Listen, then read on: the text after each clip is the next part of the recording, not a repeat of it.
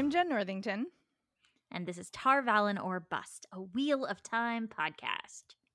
We are rereading the books, talking about our favorite and not so favorite moments, and digging into all things of Wheel of Time. And this is our dive into episode 2 of the Wheel of Time TV show. And this episode is called Shadows Waiting. Dun, dun, dun. Dun, dun, dun. And it was written by Amanda Kate Schumann. Whew. Nice. Well, right. Okay, so Preeti, before we even talk about what actually happens in this episode, all right. There's like the preview, right? It's like previously on Wheel of Time, Yes. and you see like some scenes from previous. Moiraine is like, the dragon is one of the 4 of you. They never establish, how does she know? Like, No, how don't. does she know that it's them? We and it started bothering me a little bit. I'm like, how does she know? We touched on this in the last episode, and I accounted it to just how ready everyone is to speak rumors and kind of how much more people seem to know in general in this world of the television show versus the books, where everything is like subterfuge and secrecy and like you can't talk about it. Like, well, and also in the books, like she figures out that they're Ta'veren. yes, but she does, and she thinks one of them might be the dragon. Yes, and so she's waiting to see like what happens with them. I think this is just the show being like, we got it, we have to, like, we knows. Can't wait for her to figure out at some point that one of them might be. She's looked at them. She's like, here are 4 people who are 20. It's definitely one of them. Anyway, that's bothering me. So that's sort of beside the point, but I think it's just it's one of those things where you're just like, okay, I accept it. At some point, we'll just like, there was like a prophecy 20 years later, somebody was born, blah, blah, blah, like whatever. It's television magic. Yeah, you're right. We accept it. Well, I sort of accept it. With Fair. Reservations. All right, so let's dig into Shadows Waiting, which for some reason I put as a possessive, but is it a possessive or is it multiple shadows? Ooh, let's find out. I have my IMDb open. It is possessive in IMDb. Good. It's like good. The waiting of the shadow. Oh. I mean, that's my interpretation of how the possessive is. Right? No, that makes sense. Yeah. So it kicks off, and we are immediately with our least favorite group of people until we meet the Sunshine, I assume, in the show. Yeah. The White Cloaks. And there's some like big fucking Denethor energy happening in this scene. Oh my god. Yeah, it opens with this like very like nervous looking little brown boy He's in so his cute. white it's like a gray outfit, I guess, bringing this like, very fancy plate of dinner to, I guess it's Eamon Valda. They don't ever say his name in the show. Yeah, but IMDb tells credited. me. Yeah. Who I don't remember who this is. We have not met him yet in the books, right? I don't think he might have been in like 1 or 2 scenes, but nothing major. Nothing major, not yet. No, I was thinking because he's played by Abdul Salis and so good. Oh yes. But I was wondering if, since they're introducing him so early as this questioner and is he going to be kind of an amalgamation of some of the more like annoying White Cloaks? Is my guess. That would be. I would support that guess. I think that's a solid guess. Yeah. So he's got this like, and it's like this like bird with bones sticking out. It's like a delicacy, clearly. Disgusting. And it is. It's very Denethor. He like puts it in his mouth and eats it, and then like blood comes out of his mouth. It's really nasty. And he's talking right at the camera to somebody who's in front of him, clearly, who we don't see for a few minutes. This is also a scene I have issues with. I have multiple layers of issues with. Same. So there's this woman bound to a stake. Her hands have been chopped off. We see that there's like a ring on her severed hand. So she's an Aes Sedai. She's bound and gagged. But here's the thing. Here's one of the many issues I have with this sequence, just from a logistics perspective. She can still fucking channel, right? Yeah, she can still channel. Aes Sedai. Like, the way you kill an Aes Sedai in the books is you have to like get them from afar so they can't get to you. So like, I don't understand how the book why the show is like, oh yeah, if you tie them to a stake, they can't get away. Like, obviously she would be able to get away. I guess or do I could something. understand like if it's just so weak and overwhelmed with pain is one thing, but I don't Yeah. like the implication that because they cut her hands off, she is now Well, powerless. I there didn't you like that. go. No, it Yeah. doesn't make any there's no logic to it. If you know anything, which I guess the show is presuming maybe. I don't know. I don't know what they're But I also assuming don't like here. that. What the show is Yeah. telling people who don't read the books then Right. is without their hands, Aes Sedai cannot channel. Which is And nonsense. it's nonsense and it's ableist. So I Ableist. don't I was just gonna love say it. it's both of those things. It's both nonsense and ableist. So I don't like Yeah. that. Speaking of other social issues with this scene, which we will get into deeper, I think, as we go on. But yeah.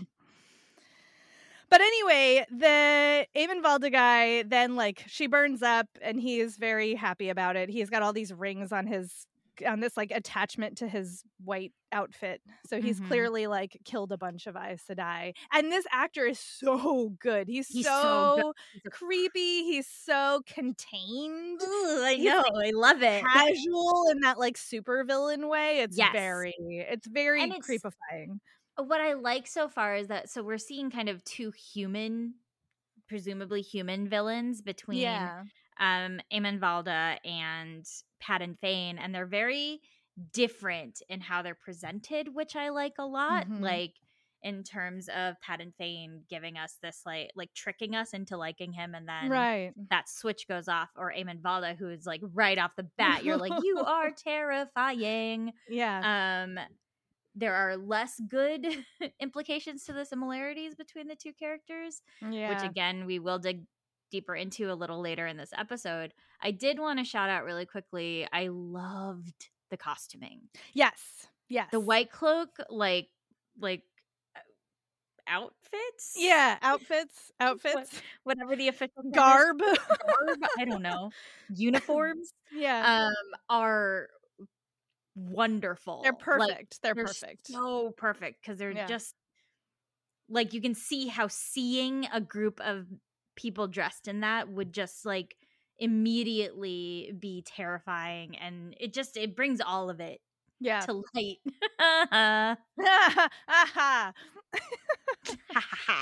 It's very good. But we get a lot out of this scene, of course, which is white cloaks, not great. Right off the bat, we know. Not good. We've got some fanaticism going. It's a lot of brutality. Yep. And then it cuts into our first intro, because the first episode did not have the whole introduction. And now, having seen these episodes a few times, it's grown on me. I like it. I like it. At first, I was like, but I actually quite like it a lot. And the theme song has a big, it overlaps with the Forest Temple song in Zelda Ocarina of Time. Oh, that's a very specific reference. It's very specific, but it does, and it brings to mind that same sort of anxiety that you might feel in the Forest Temple in the Ocarina of Time. And I don't know if there is any official reference, but it certainly brought that to light for me, and they use it in the show to quite good effect. Yeah. There's the thing that I get that they're doing this whole weaving and threads and the pattern, etc. The thing that I think is interesting is that there is nary a male face in that opening. No. It's 100% Aes Sedai. There's not any dragon anything. Nope. There's until you get to the show's icon, emblem, whatever you want to call it, which is the dragon sort of in the eating its own tail position. But it's just here are a bunch of Aes Sedai, which is interesting to me because obviously the Aes Sedai are a huge part of the books and the story, but they're just a part. They're just a part of it. They're not the thing. It's interesting to me. That's a very specific choice there. And I don't know. I agree with you. I think it's strange because it feels similar in the way that they've gone all in on Moiraine in this first season for a character who is, again, incredibly important and necessary to the plot, but is not the main character. Which, I don't hate that move necessarily. But if you're going to make the Aes Sedai as like the 100% most important, to the point that they're the only thing that's in your opening credit sequence, like that I might have problems with. It's just, it feels, maybe what they'll do though is shit, because the Aes Sedai do in those early books are a much greater presence than anyone else. Yeah. So maybe, you know, like you said last time, it's like this first season is going to cover like books 1, 2, and 3 and a little bit of A New Spring. Right. Maybe next season is going to have a different introduction that will. Oh yeah, maybe. That's right? true. Like they might not be Games of Thronesing it, where it's like the same thing every fucking season or whatever. Yeah, interesting. But yeah, so we'll see. Yeah, we'll see. I like that song though. I'm into it, even though it gives me anxiety. Indeed. Let's see. So then our first scene after the opening is also some big Lord of the Rings energy. Big Lord of the Rings energy throughout. It's the 4 Emond's Fielders plus Lan and Moiraine like riding. There's being pursued by Trollocs through the woods.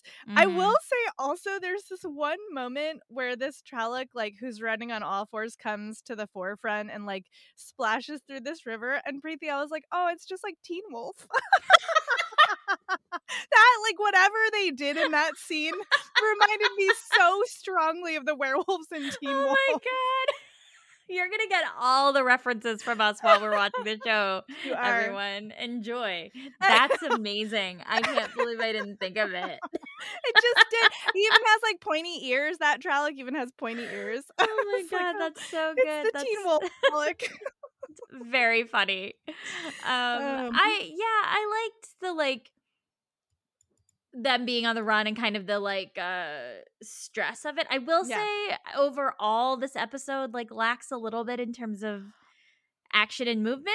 Yeah. This is my like overall critique of these first 2 episodes, is that episode 1 is all action and very little information, and episode 2 is mostly information, and you have to wait basically till the end to get any action. And like I wish they had done just a 2-hour pilot and evened that shit out. Like I really wish they had done that, because it's so dramatic, the shift in energy between these 2 episodes. It's really, I don't think it serves them that well. Yeah, especially since they're dropping the first 3 episodes on the same night anyways. Like I don't really understand why they didn't just like put it at least the first 2 together, and then you get a bonus episode.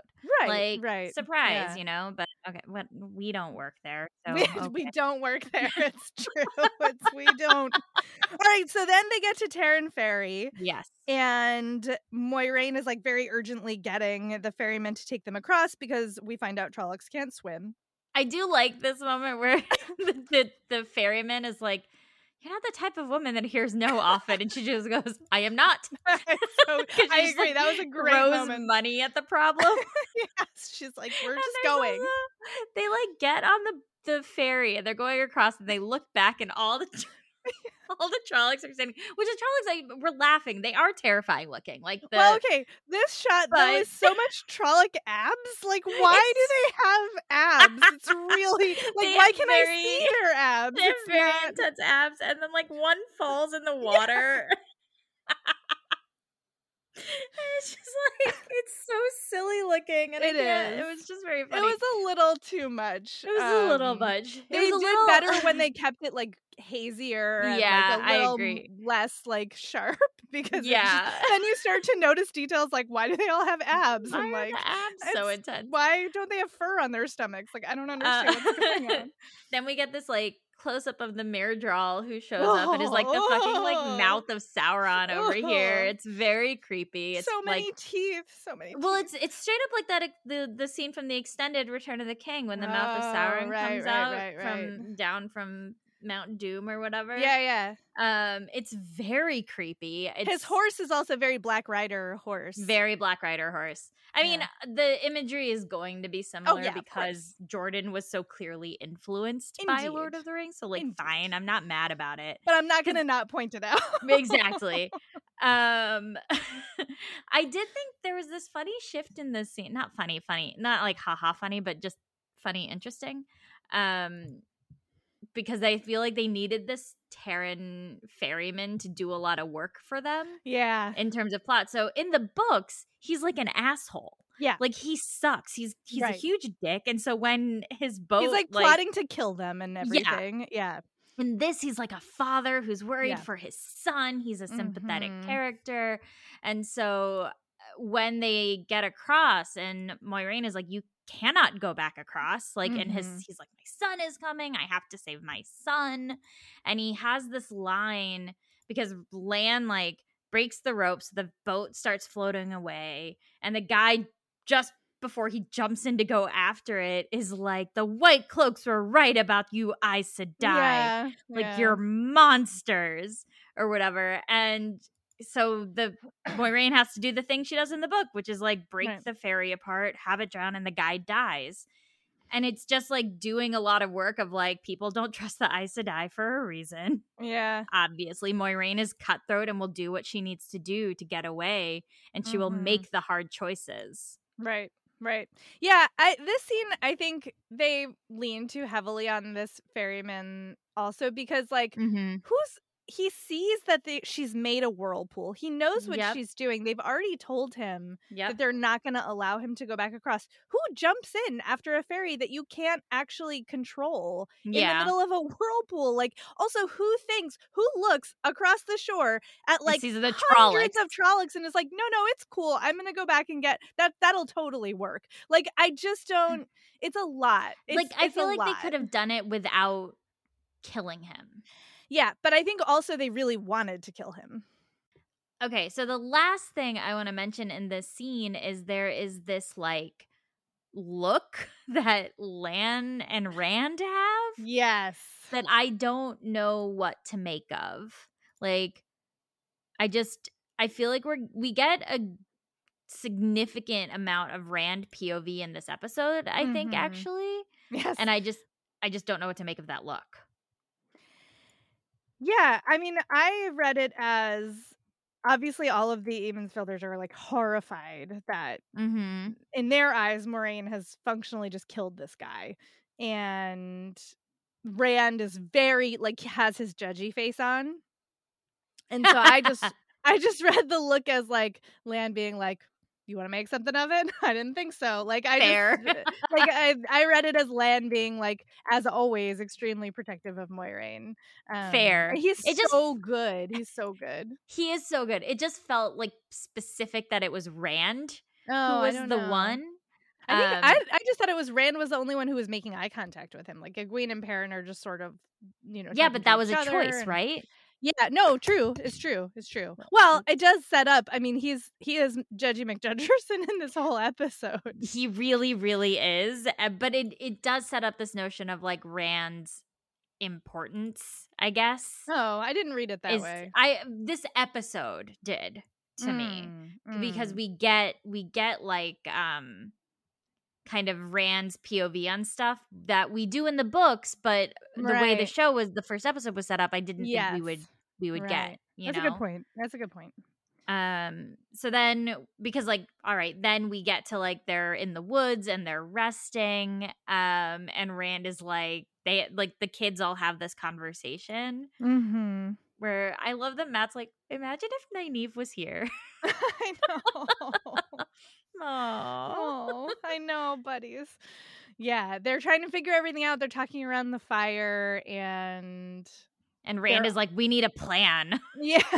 And Egwene's like, what? Yeah. Yeah, it's they're all in like different places, clearly. Very, very different places. And then it like kind of cuts to Rand trying to fall asleep. And even this is a moment that, based on the way the first episode went, I absolutely expected we would get 100% from Egwene's point of view, but we see it from Rand's POV. That's a good point. Good point. Of Moiraine coming in to wake Egwene, and then it cuts to that conversation, very similar to what happened in the book. Yes, very similar. She first they talk about the 3 oaths, which is Yes. relevant to the whole Terran Ferry thing. Yes. Because Egwene is like, how could you kill that guy? And Moiraine's like, I didn't. And also like, and It's like he made a choice, which is a very right. big Aes Sedai Yes. POV on this. Big mood for Aes Sedai. And so then she's like, well, what are the 3 oaths? And Egwene's like, well, you're not supposed to do X, Y, and Z. She's like, no, those aren't the words. And so we get this like very specific introduction to the 3 oaths and how they're like magically enforced, and that, you know, Moiraine couldn't break them if she wanted to, et cetera, et cetera. And then she tells Egwene that she can touch the source. It's interesting to me that we're like 2 episodes in and nobody has said channel yet. I keep waiting for somebody to use that word, and it hasn't happened yet in this episode. Oh, that's interesting. It's interesting. And then there's this like really intense river metaphor callback, Okay. I thought. Yeah, I was wondering about this. Well, like first I did like that brief moment where Egwene is like, I'm no Aes Sedai, and Moiraine says, but you could be. Yeah. Which I liked a lot. Yeah. But then there's this whole like in the book, it's like the flower, right? Yes. That's which I'm the not metaphor. sad that they lost the flower. No, metaphor. not sad at all.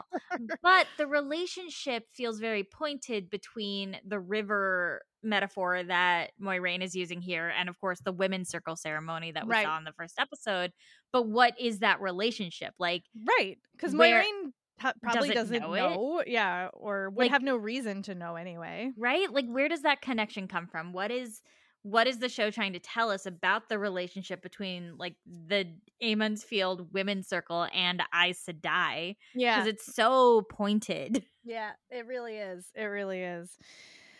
Let's see. And then I did really love this line that she says where it's, you don't listen to the wind, Egwene, it's the wind that listens to you. I was like, ooh, I loved it. Thought it was a little heavy-handed. I liked it a lot. I was like, yes, give me the quotable moments. It is very quotable. I just thought it was a little too much, so like a little on the nose there. I liked it a lot. Fair enough. But we see Egwene gets to actually have her moment of using the power, right? Yes, That's the big thing in this scene of like, it's very subtle and it's very quiet, which it is in the books as well. Yeah. But I like that we still got that like teaching moment between Moiraine and Egwene of like, those first 2 were me, but that last one was all you. Yeah. Like it felt a little, because I've been missing kind of the take ownership Egwene, so I like that we're getting these pieces still. Yeah. So, and then unlike in the books, Rand has not eavesdropped on this conversation. Here's the thing. I think there is a piece of him, I think he knows something based on the way he reacts later, and we can talk about it. But like, he knows they had a private conversation, but he didn't go listen to it. I don't think. I don't know. I don't know. Okay, I don't think the show gives us any evidence that he has listened. I don't know. Okay, hold on. I'll make my case. Okay. But first, Egwene comes back and Rand is sleeping outside. First of all, he has moved outside. He was inside and then he moved outside, which I think is a clue. And so she lies down directly next to him and he kind of like wakes up and he says, oh, I came out here to be alone. Which is so mean. But I thought it was so funny. Like, it's like, oh, I'm like, they obviously have to show us like the splintering happening. Yes. And I think they handle it pretty well in terms of like who these kids are and how young they are and how inexperienced they are in the world. Right. But like, his immediate reaction is like, I came out here to be alone. And she's like, oh, okay, fine. Okay, bye. Yeah. It is a good moment. It is a good moment. But that's I'll bring up the other clues in a second. But like, that was my first clue, is that he moved outside from being inside after Egwene left with Moiraine. Right. And then so he's like, I want to be alone. So Egwene's like, okay, fine. So, and then we cut to Perrin. He's staring at the fire and we discover his leg is wounded from the fight that he had with the Trollocs back in Two Rivers, and he's hiding it. And Egwene and Perrin have this really lovely moment where she comes Yeah. over and he gives her his coat and he's like, "Do you think we'll ever go home again?" And she says no. And I was just like, "Oh, buddies." Like this is another good, I think the show is doing a great job of establishing the friendship level between these characters, like across different pairings, and which is important, obviously, for what's going to happen later. But yes, I really did like this moment with Egwene and Perrin, and also Egwene being like, you know, he's looking to her for reassurance. Yeah, right? And she's like, we're not going back. Like, she clearly has a maturity of thought about this that he perhaps does not. Yeah, I agree. And I also really liked, like, I don't know if this is me, like, taking what I want from it, but it did feel like a moment of decision for her. Of like, it isn't just no, I don't think we'll go back. It's no, I don't want to go back. Like, we are not going back. Like, she's just had that formative experience of like using the power for the first time. And then that splintering between her and Rand.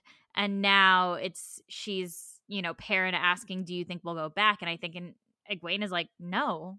Right.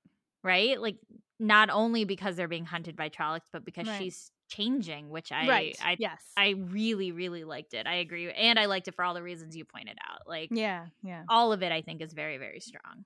Also, just a side note about Egwene, I want that coat. Where do I get that coat? That coat is amazing. Amazing. The costuming is bananas. It's so good. It's so good.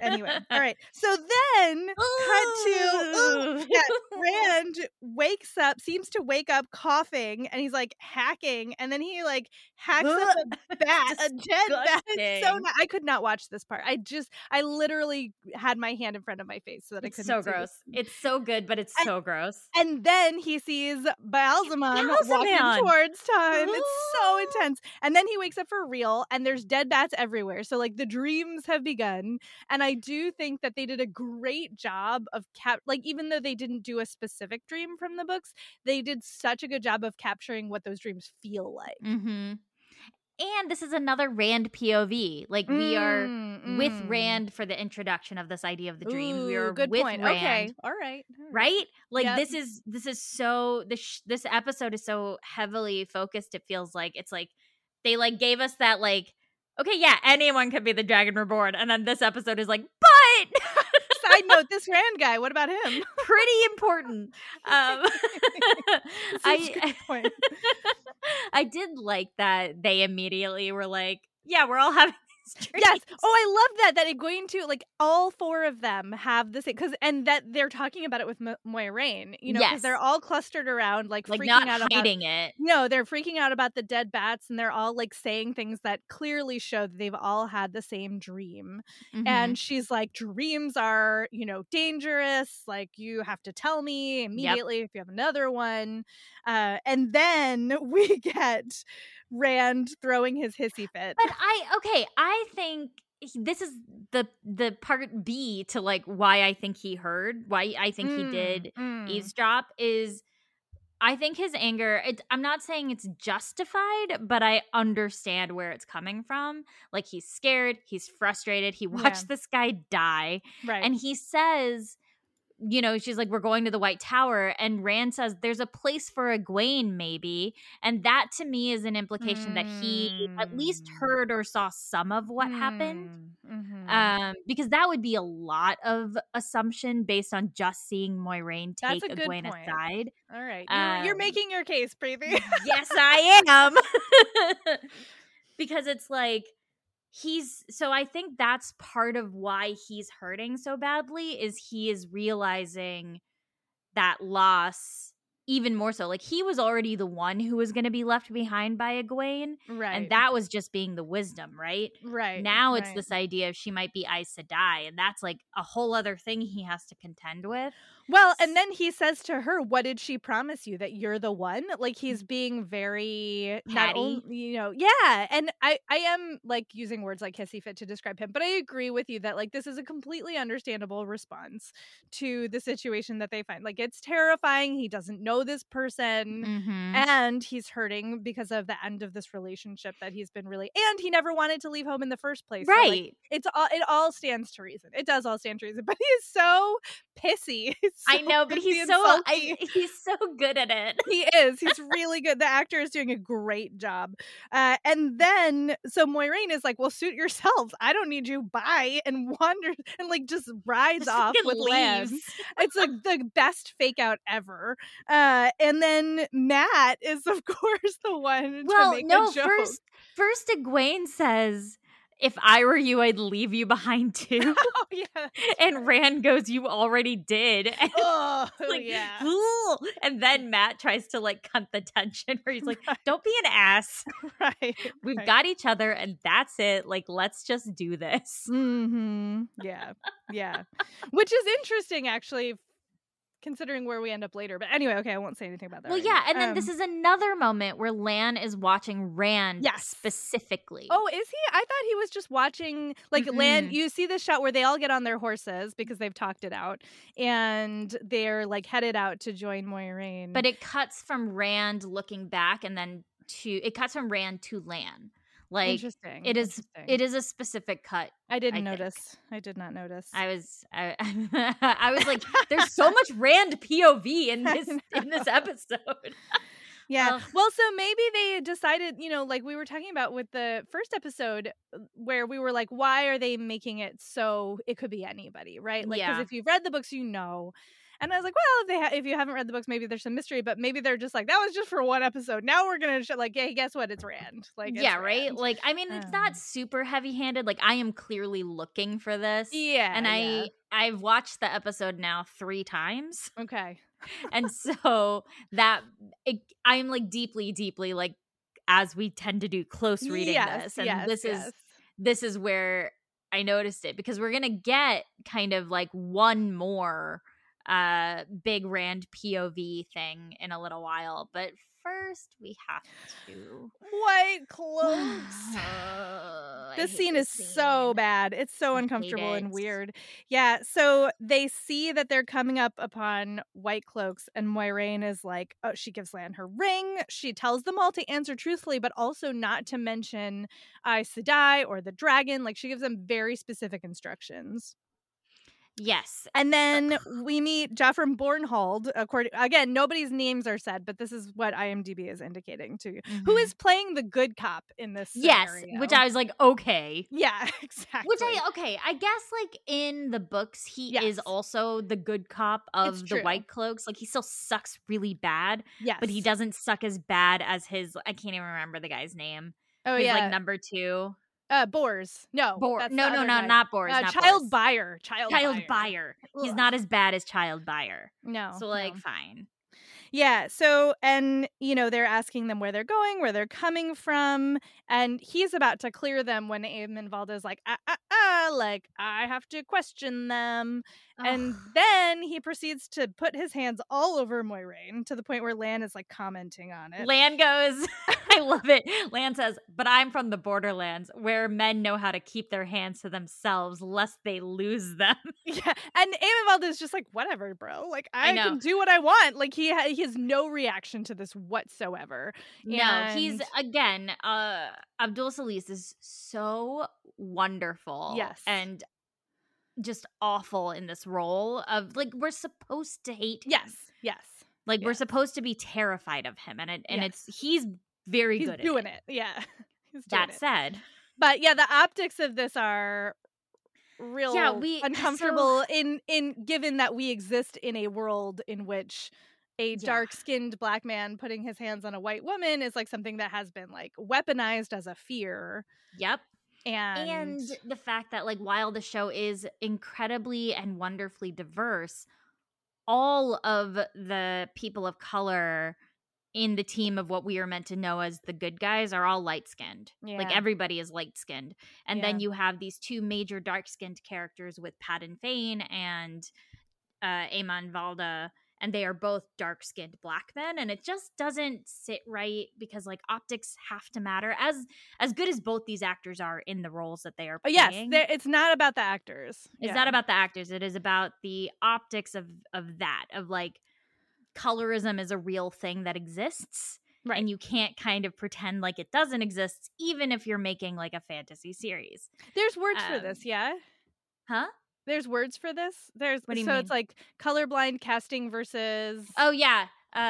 Color, it's colorblind casting versus color conscious writing. Right. Which I did not create. Like, that is a phrasing that I heard from a journalist named Hannah Flint. And it's just the lack of recognition of what context skin color gives to a person's story. Yeah. I think they want this fantasy world to sort of be like post-racial. Yes, like, I agree. It's such a mix. Like there have yet to be anyway an identifiable ethnic group. And I don't think there will be.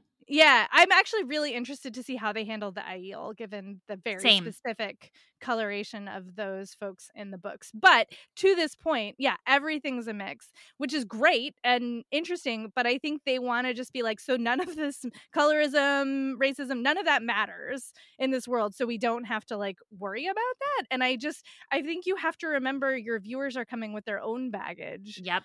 And like not playing to that, or like at least being aware of that baggage enough to not... It's kind of like the fridging of Layla. Like, okay, you have a ton of strong, interesting, nuanced, complex female characters, but you're still gonna use this stupid trope.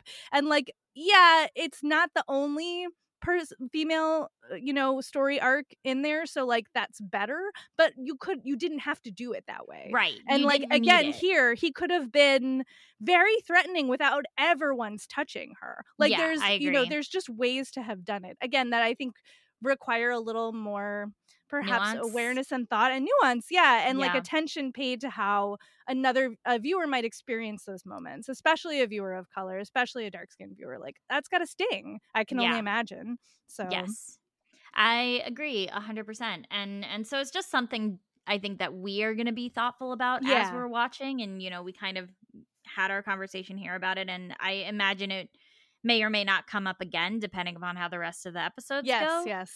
I will say there, like, again, Abdul Salis, who is just so outstanding. Good. That line as he walks away, and he says, "I will not forget your faces should we meet again." I like goosebumps. I know. Like just absolute goosebumps everywhere. Same. Where I was like, huh, because Moiraine makes up this lie. Not lie. She walks around the truth. Yes. Of being from Terran Ferry, how she got hurt. They see the Trolloc wound. And so she sends... Which is the first time we've seen it since she got wounded. Yeah. It's bad. It's bad. It looks real bad. Yeah. It does not look fun. Nope. It's just... The whole scene is like rough and uncomfortable, but you get to see like kind of how Moiraine as an Aes Sedai is dealing with who she knows is a threat. Like after they get away, she and Lan, will have that conversation about like, did you see the rings? Right. Like it's not great. But so they kind of go on their way. We see that the White Cloaks will both... There's a lot of like people are giving very specific directions, I noticed in this watch through. So like they're going to go west, I think, and Aemon Valda wants to take some questioners south. Right, yes. Yeah, because Bornhold is like, well, she said that the Trollocs were in the west. So, like, and he's like, well, your job is to fight. My job is to question. We're going to go south. And it's unclear why. I also don't want to miss pointing out that Bornhold, when after seeing her wound, is like, I don't like Aes Sedai, but you should probably find one. Yeah. Which is so out of character from how White Cloaks are in the books that I was a little bit like, are you setting up some other thing here? Like, I wonder. It was very weird. I didn't understand what the point of that was either, except to show how like normal Bornhold is against Aemon Valda. Like it was strange. I was like, okay, like a White Cloak would never. Would never. In the same way that Lan would never ask for his bathwater to be hotter. Oh, God. I'm trying to forget. I'm trying to, like, erase that whole scene from my mind. Please. Let's see. So then we get Egwene asking Moiraine. She's like, "You just lied," and Moiraine's like, "I didn't think about what I said. You just have to listen more carefully." We like just when like an walked Aes Sedai is in talking. a little bit around the truth, but don't worry, everything was technically true. Technically correct. Technically correct. And then Matt sings a song about Manetheren. Matt starts singing, and everybody kind of joins in, and it's a really lovely song, I think. But they're singing about Manetheren. Yes. And it's like, sing of Manetheren, weep for the blood of Aemon, cry for Manetheren long ago. Mm-hmm. And then Moiraine's like, let me tell you about Manetheren. Such an info dump moment.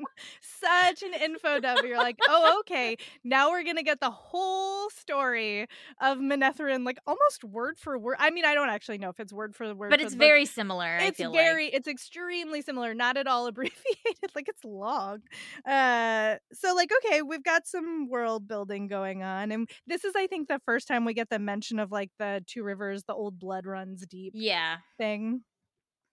And it was, she says, like, on the 13th day the army of Manetheren was gone, which we know, like, the number 13 is gonna pop up again and again and again. Oh, so, like, I didn't even think about that. I, like, just noticed it just because I feel like that number keeps popping up in the books. Right. But yeah, it's like a fine scene. It's just like part one so that we have context for, like, Shadar Logoth as we get there later. Right. Yeah, and actually, after the song scene, they make another camp. In these, like, ruins. Oh, this is where Moiraine, though, and Lan have that little conversation about Aemon Valda. That's where she's like, did you see the rings? And I love, she's like, he's not the only one who met a face he will remember today. I was like, yes. Yeah, it's real good. But she specifically mentions, she's like, why are you taking us so close to Shadar Logoth, as they say it? Not Shadar Logoth. She's clearly not happy about it. And Lan just kind of is like, doesn't say it. He, like, doesn't care that she's displeased. It's a little strange, right? Yeah. They are pulling, I guess, like, again, maybe this is for the brevity of the seasons that they have versus the books. Like, Lan doesn't have much of a personality for the first few books. No, it takes a while. There's, like, a little bit, which with Nynaeve, but, like, for the most part, not really. And they're really pulling that forward of his ability to kind of push back against Moiraine. That comes much later. Yeah. So, like, I'm okay with it. But, like, whatever, Yeah.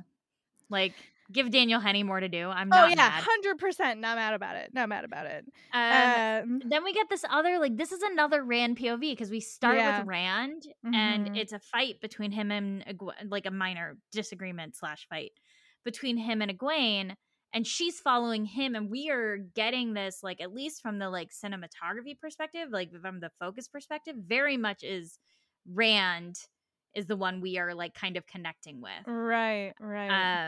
And she's like, I don't want you to hate me for making these choices. Like, I don't want that. And then he turns and is like, I could never hate you.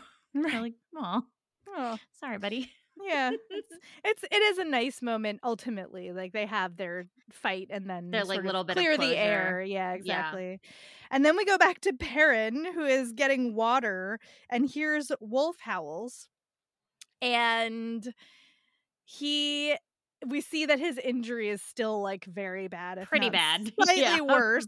And then there's all of these wolves. Now he's surrounded by wolves. And then one of them comes up and licks him. And I am just like, first of all, like, I get that, like, okay, you're surrounded by wolves. What do? You freeze, probably. Like, okay, fair enough. But then he just stands there. Yeah. Like, they didn't give him, I guess they just didn't give him much to do. I was like, I would have been a very different physical presence if a wolf was coming up to me and then licked my bloody leg. Like, I would have had a reaction to that. Right. Okay. It's so funny because I literally have in my notes, like, I do in general need more from Perrin. And then I was like, I can't believe that I am saying.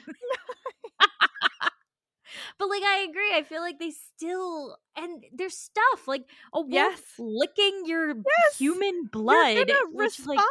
You're gonna respond. And I don't know if they were like, you're so afraid, like you don't know what to do, like whatever it was. It didn't come across on screen. Or like maybe they're trying to build that he like on some level knows not to be afraid, but they didn't like, we're reaching here. We are very much I will reaching. say a thing I noticed about the wolf that licks him is that I'm gonna just go ahead and call her she has a very dappled coat, and I was like, oh, is that Dapple? I think it might be Dapple as like the head of the pack that he first interacts with in the books. God. So I was like, oh, I think it's Dapple. So I hope so. But also sad. I know. I had a lot of feelings. I was like, oh, did they do that on purpose? I bet they did, knowing that like they have a book expert on staff and blah, blah, blah. Yeah, you're probably right. But yeah. So then they're all back and they're like, Moiraine is like passed out from both pain and exhaustion. And they're sitting around the fire. And I love that like Lan's like, she needs rest. And so do you. Like, I am not, go to bed. I don't want to babysit you. It's big dad energy. Like, everybody go to sleep. And then Egwene is the one who wakes up suddenly to know and sees the freaking Myrddraal looking down. There's one like right there. It's so close to them. Terrifying. So scary. And so they all get on their horses. Like Lan gives Moiraine to Perrin and is like, just fucking go to Shadowlands. Because she's passed out. Like she's unconscious. She's unconscious.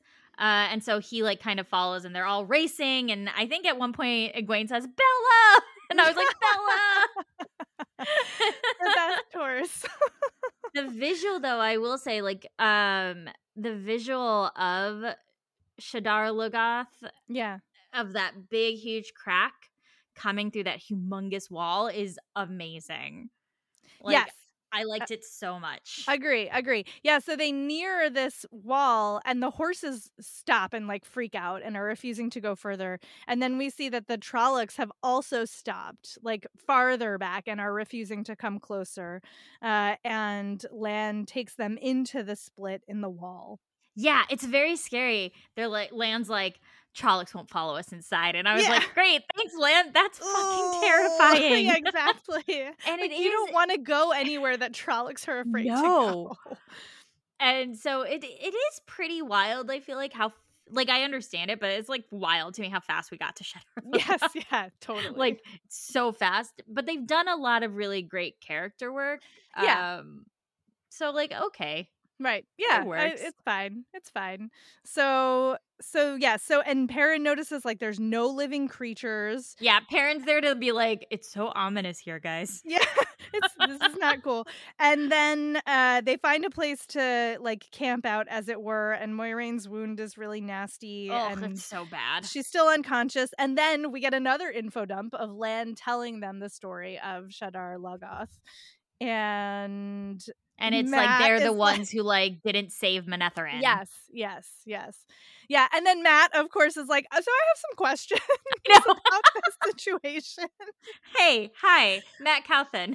Yeah, it's so good. He's getting the best moments as far as I'm concerned. Well, he also like has, like we've said, like he has the most potential for personality and story, and it's easy. Him and Egwene. Him and Egwene. Like, but I did like, I love the like couple of things.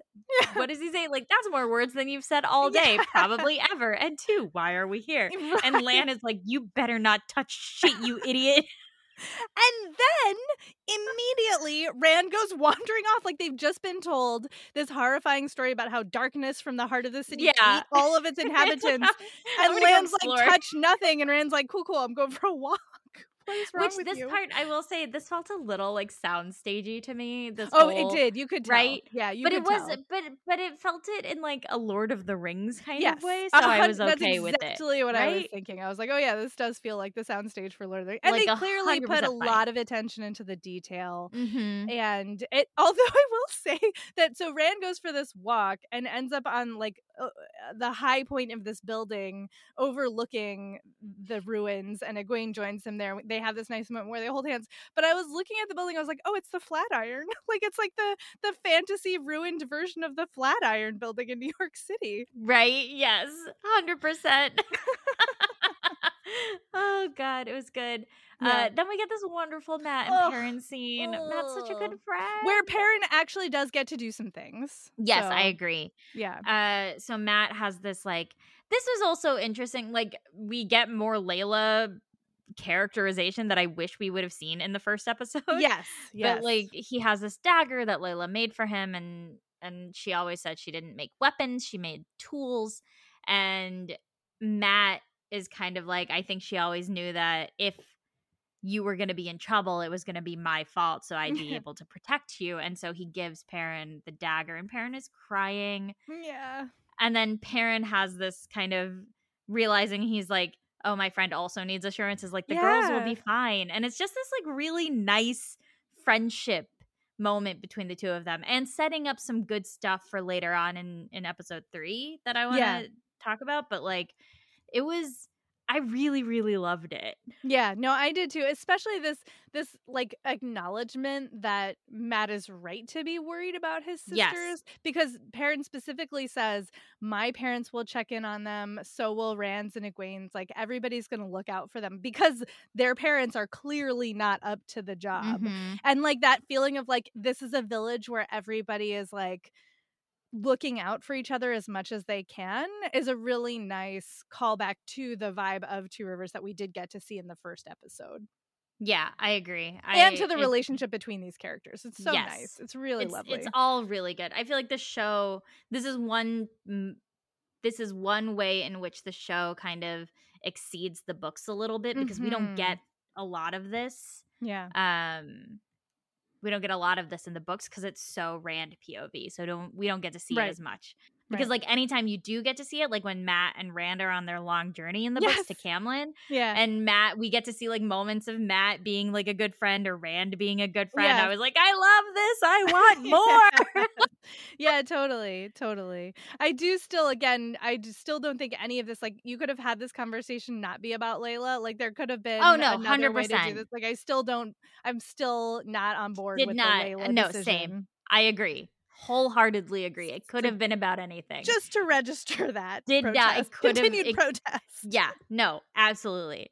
Then it cuts to like everybody's asleep, and Matt all of a sudden gets like woken up, and I was like, did Mordeith wake you up? Like, yeah, what? He's hearing whispers. Like, I was paying attention to the soundtrack. Like, there's all these like whispers, and the horses are upset. Like, you hear them sort of like making noises and moving around. Like, they're clearly restless and afraid.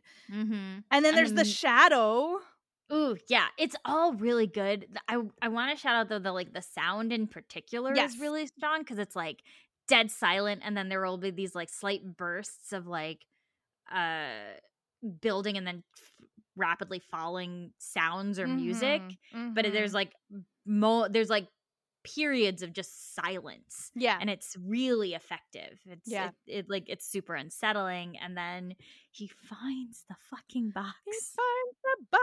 And of course, this is like a very different version of what we see from the book, where it's like all 3 of them, and like Matt's kind of cajoling everybody to go along. This one feels very much like much more in your face that he is being pulled to it on purpose. Well, yeah, or that he's the one most likely to be coerced into it. Exactly.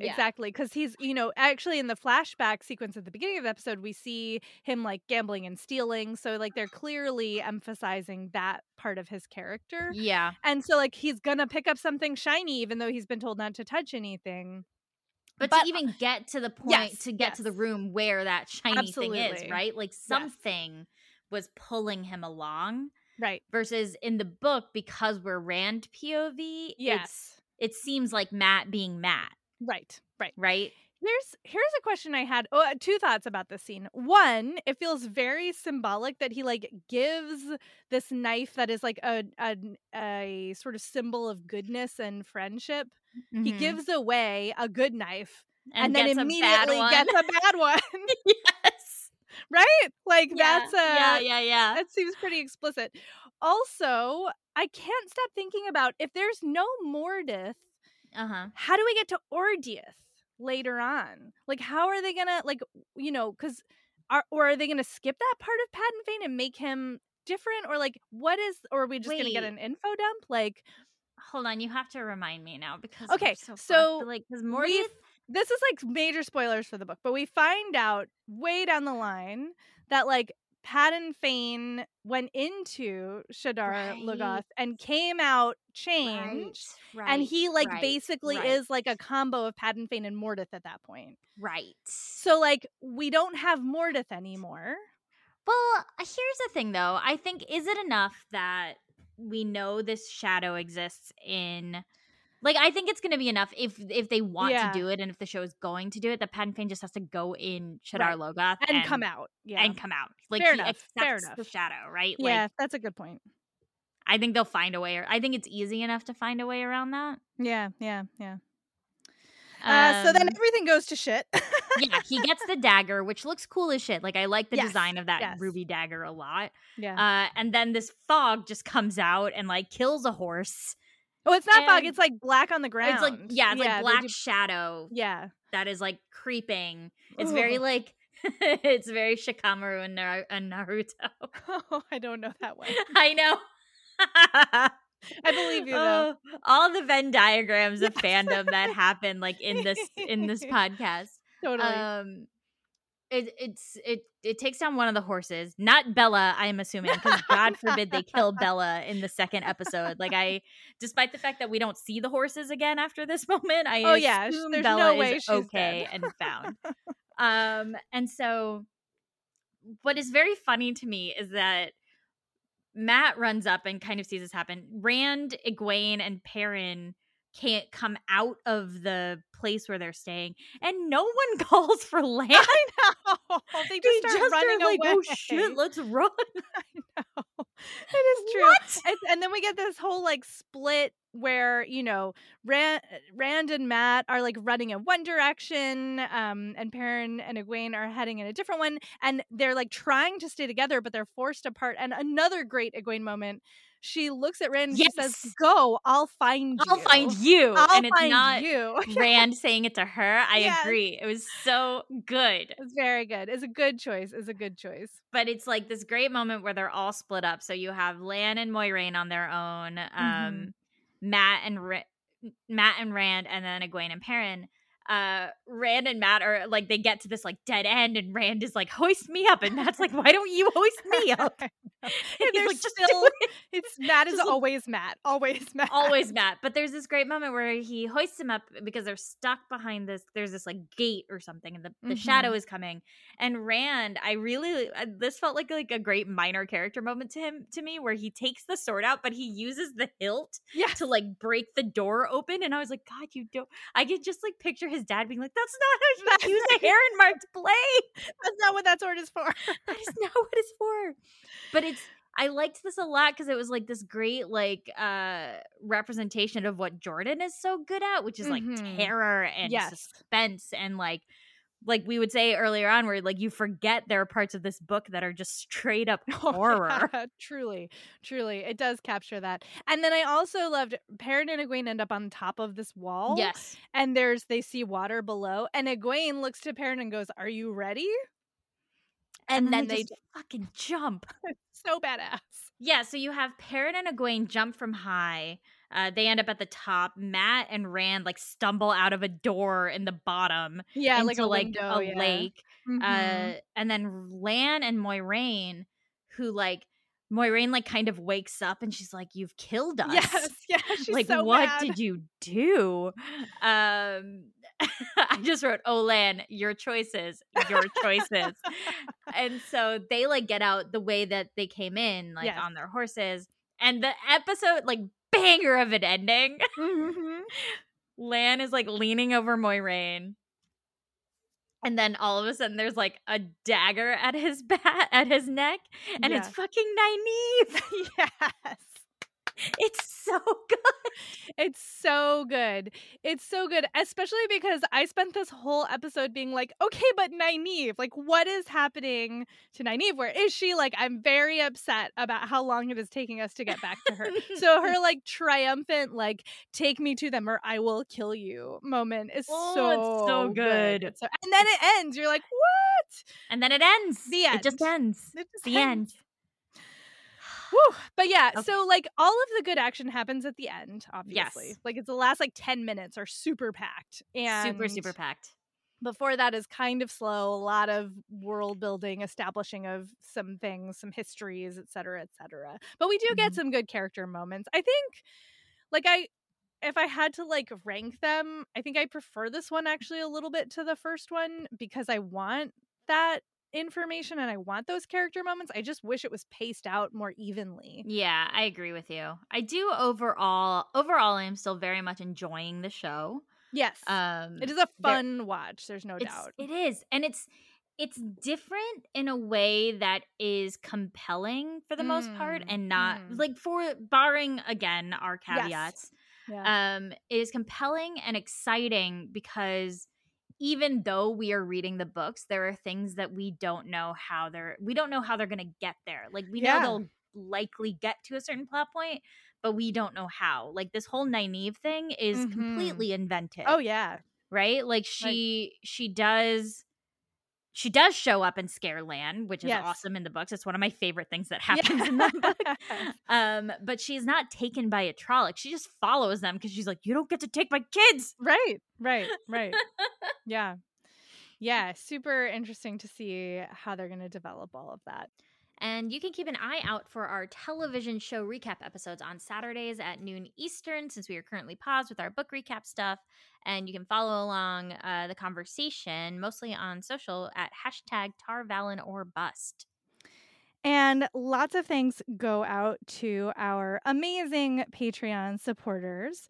Janae H, Jennifer P, Peace Vulcan, Rio, Christina G, Chaitali S, Charlie E, Arcade, Stephen S, James, Barry Q, Ruth A, Catherine, Support Your Local Library, Sam S, David U, Amy R, Maradim, Mimi K, Amanda, Mark D, Heather J, Christina M, Malia H, Keith, Sirius G, Olivia K, Joshua S, Nicholas E, Michelle S, Michelle D, Danae, Destination Toast, MJ, Kat S, Jericho W, Saber Bouquet, Thomas K, Elizabeth F, Emily, Evans K, Ola J, Yulia S, and Brian D. And if you want to hang out with us over on Patreon, it's patreon.com/TarValonOrBust. Our posts about the episode recaps in which we have conversations are all going to be open to the public, but we do patron only posts with like polls and talking about other pieces of show lore or book lore. And it's only $1. And a big thank you goes out to Brian Dunn, our fellow Wheel of Time fan and musician who created the amazing intro and outro tracks for this podcast. You can find more of his work at briandunnmusic.net, and that's Brian with a Y and Dunn with 2 N's.